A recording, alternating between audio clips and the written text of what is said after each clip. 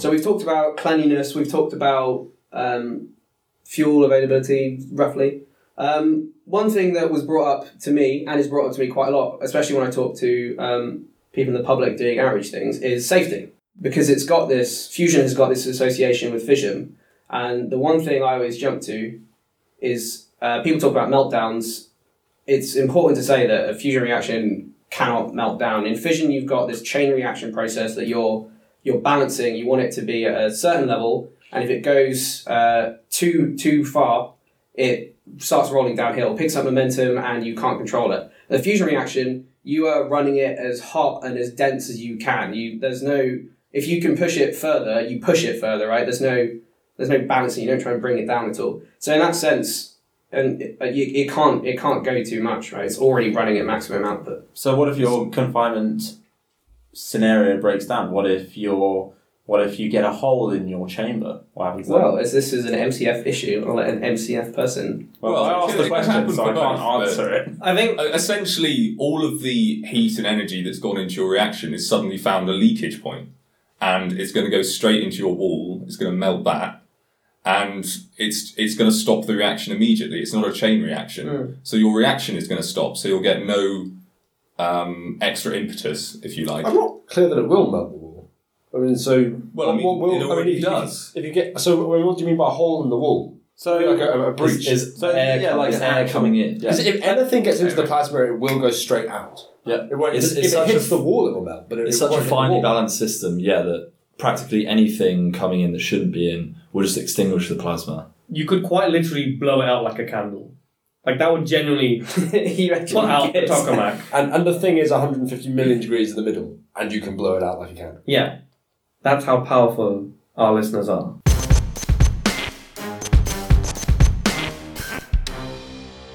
So we've been talking quite a lot about how it's safe and various things like that are very technical engineering.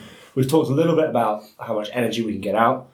I think we should put some numbers on that. So per reaction, you get 17.6 mega electron volts, which if you can convert to joules in your head is 1.6 times 10 to the minus 19 times whatever that is, but I'm not going to do it just now. I think a much easier number is for half a gram of fusion fuel, which I think we agreed was how much you need per year as a person. Right. You get the same energy output as 11 tons of coal. So not only is it a fuel source, it's a super efficient fuel source, and we can get away with very little fuel. So it's super efficient. It's also super abundant, isn't it? Right. Yeah. Yeah. So. I'm not sure if efficient is the right word. I'd say it's energy dense rather than Well, I mean, efficient. Efficiency implies that you're very good at getting the energy out. Do you see what I mean? I think I agree. I see the point. So I would per reaction, there's a lot of energy compared to other. So I'd say more energy dense rather than energy. Efficiency is generally an overused word, as I have just demonstrated. But so it's a very effective fuel source, we could say. I was going to say the word efficiency is used inefficiently. Hey-o. I think that was a very efficient description of the current state of the use of efficiency, Charlie. It's gone there. Okay. Right, stop. Yes, well, we could say that, but we chose not.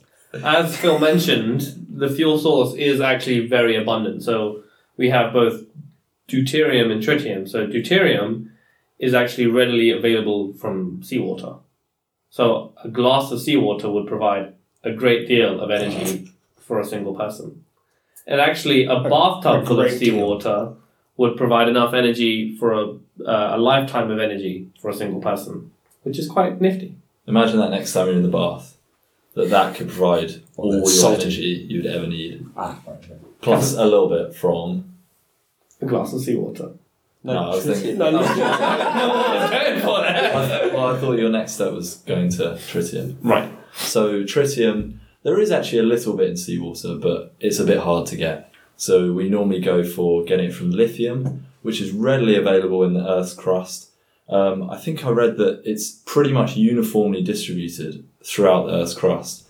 So this is something really exciting about fusion. Most countries have access to some kind of water source.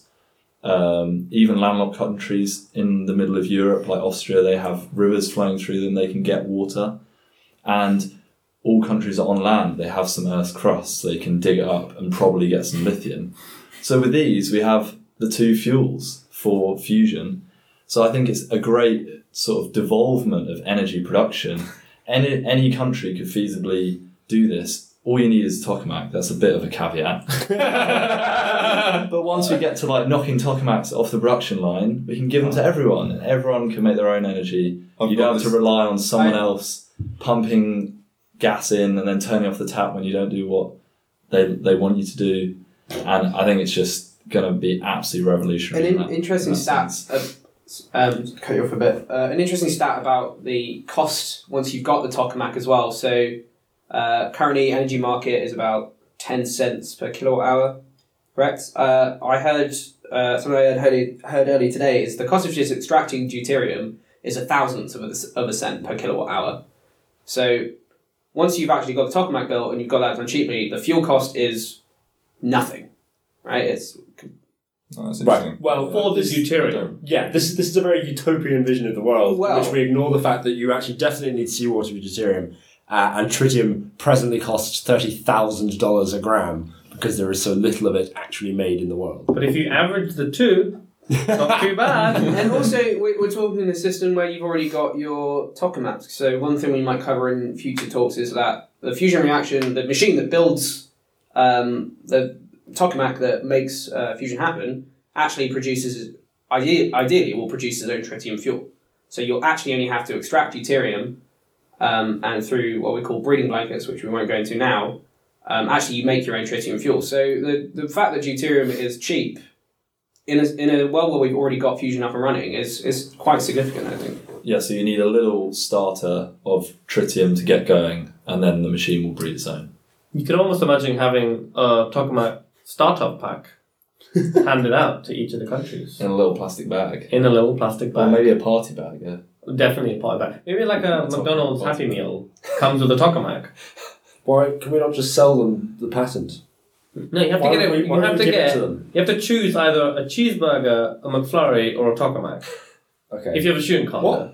What? Imagine how quickly the novelty would run off. You're like, I've already got the entire set. I just want a McFlurry. But it's tokamak without the K, just M-A-C. Excellent. As soon as fusion takes off, McDonald's are going to go in for that. They're going to have No, we've a trademarked science. that now. You heard it here first, people. We should. And I mean, in the meantime, whilst there are some caveats about that breeding blanket thing, which we will talk about in the future. And in the meantime, we just have to be really nice to Canada because they've got all the tritium in their candy. Well, they're shutting down the reactors now. Yeah, that are being decommissioned. Yeah, but we need to persuade them to hold on to it, or just give it to us. We should probably expand on how we actually get the tritium from lithium. Oh. Well, that we are going into breeding blankets then. Just think- very briefly. Okay. Well, very briefly then, the neutron hits the lithium and we get tritium. You heard it here. Yeah, that's exactly how it works. Are you going to say you heard it here first for a nuclear physics reaction that is entirely natural? It's like trying to patent DNA. Quite a lot of the people might have heard it here first, though. That's a fair point. But it does sound like you're claiming it as your own idea. Well, the key difference between the two of them is with tritium, it's not just taking it out. With deuterium, the process of getting deuterium is a lot more simple. You just take out seawater. Tritium, you actually have to make. It's not there. You have to create it through a reaction. And deuterium is in seawater. You just get it out the seawater. Tritium does not exist until you make it with a reaction. Two differences between the process. But an important point about both is both lithium and seawater are incredibly abundant. So from the point of view of sustainability, this is a long-term project. I think by my maths it was 180 billion years worth of deuterium in the oceans. So we're good. Yeah, I mean, you're talking Good for a about little precious while, metals to make solar panels anyway. So in terms of sustainability and renewability, you can't make an infinite amount of solar panels. So I thought you were the one who pretty- wanted solar power for everything. I do, but there are certain limits, aren't Okay. I think another thing we can compare with fuel sources versus renewables is how they actually produce energy. So, for example, solar cells, hydro, wind, that all depends on the climate that the reactor is in or whatever the machine is in. So if it's not windy, then you haven't got power. If it's a bit cloudy, then you haven't got power. If the river is a bit quiet today, you haven't got power. But something like Actually, I heard that some solar cells work better when it's a bit cloudy. If it's too sunny, then you haven't got power. Yeah, so diffuse light still works, but it works a lot less well. I was excited by the idea of a quiet river. You get quiet rivers like high tide, low tide, in rivers. Tides. Where When did you go to school? Can confirm, as a kayaker, Oh. some rivers have tidal flows. Oh wait, do you It's an kayak? estuary then. isn't Kayak. it? Yeah.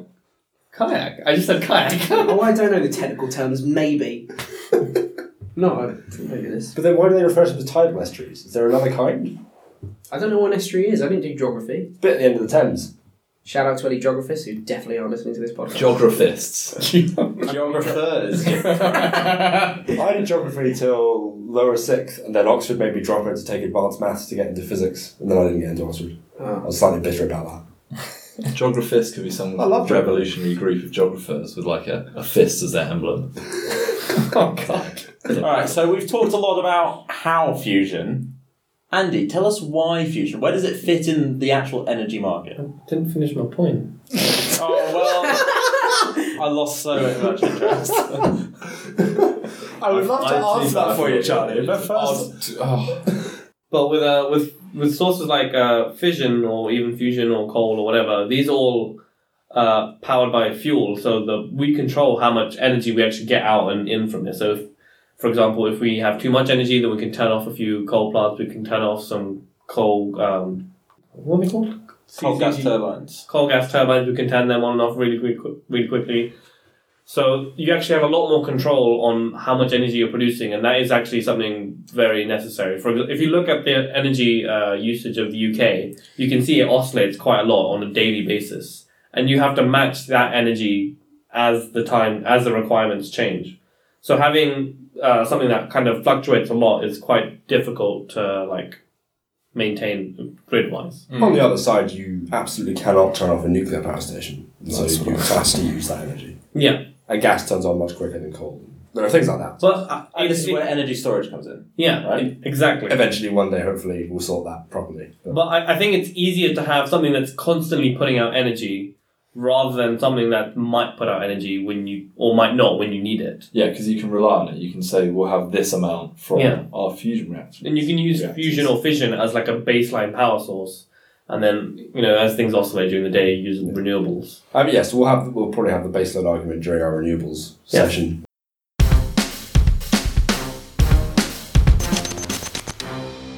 I think it's Switzerland who have opened the first carbon capture plant where they use About energy to actually, essentially a giant hoover that sucks in air and extracts the carbon out of it, and I think they use it to pump it into greenhouses.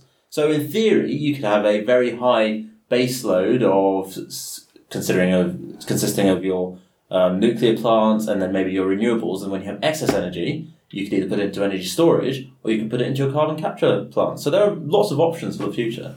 It's actually an amazing idea. That's actually a genius Using idea. your excess That's the first renewable one. energy to... I've seen it talked about for quite a while. Yeah, I think Yeah.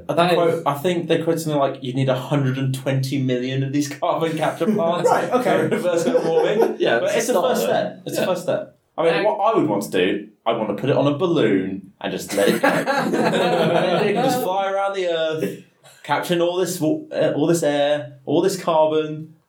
It'll be like in Interstellar when they find that drone flying around in like 1,000 years. People just like, what is that? For listeners who don't know Charlie, this is not the first time he suggested putting his invention on a balloon. I do like balloons. What couldn't be made better by being put on a balloon? I literally Lava. can't think of it. That was rhetorical. Lava. Should we talk about geothermal, Charlie? Let's just... Why isn't everything done by geothermal? Because it's too expensive. Don't live on a It's too tectonic expensive. plate. What I want is a company that makes a drill, and you just put it in your back garden, and it'll drill down, it'll test how hot it is, and it'll lay all the piping for your geothermal plant, and then you just run your house off that. Quite expensive drilling. Free energy though after it. Free energy, mate. You make your money back in maybe 100, 150 years. Yeah. Yeah, those heat engine things for your house. It's a really good. way of Dad's doing it. looking at me intently right now. What was your question, Charlie? Sorry. He's completely... Why And, well, I think we've just covered why fusion in terms of baseload and Yeah, where it sounds fits in the solid. energy sector. Ah, right, okay. Are we done? Andy, what did we talk about this week? Well, I was going to bring it back to the sort of question I asked at the start as a kind of way of defining fusion energy. The reasons we might want to pursue this are a lot of the ones to do with fuel sources generally, but this is a particularly good fuel source in terms of the amount of energy you can get out for the amount of fuel it takes to go in. It is inherently safe, and despite that, we still build in a bunch of redundancy. So we're really incredibly good on the safety front. It meets all kinds of sustainability criteria in terms of a long-term fuel source, in terms of not being polluting, particularly that there are some radioactive things that we discussed that we want to talk about. And so it's also very clean in that respect. I think those are probably my key strengths of fusion. I think generally it just beats any other energy production method in everything apart from cost and also existence. Yeah. Those are the only two things. Which are intertwined. Current viability and cost. Yeah. Bad. Everything else, really good for fusion. Yeah. I mean, you can That's why it's a research project. every bad thing you say about any energy production system, you just go, well, fusion doesn't have that problem. It's true, actually. Well, It's just so good.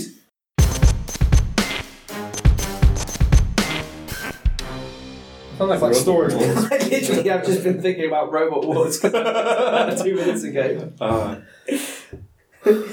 Fusion powered robot. Yeah, it would obviously win. Oh, yeah. Can you imagine the wind Imagine robot? I've got a summary. It'd just be like a wind powered one and a hydro one. Just going, it's not windy in here. It won't rain. The future one's just like, bam! The wind turbo blades are made like really sharp though. So if there is wind, it can. but there's no wind.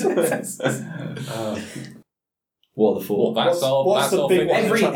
every power source. So we've already ruled out the wind and rain. There's no. This is an indoor scenario. So wind and rain. solar are is out. out as well then. Really. Well, so like coal and gas are just going to choke you out. For a sun, it's just going to be the smoke. Yeah, see. Nah, So- thermocouple.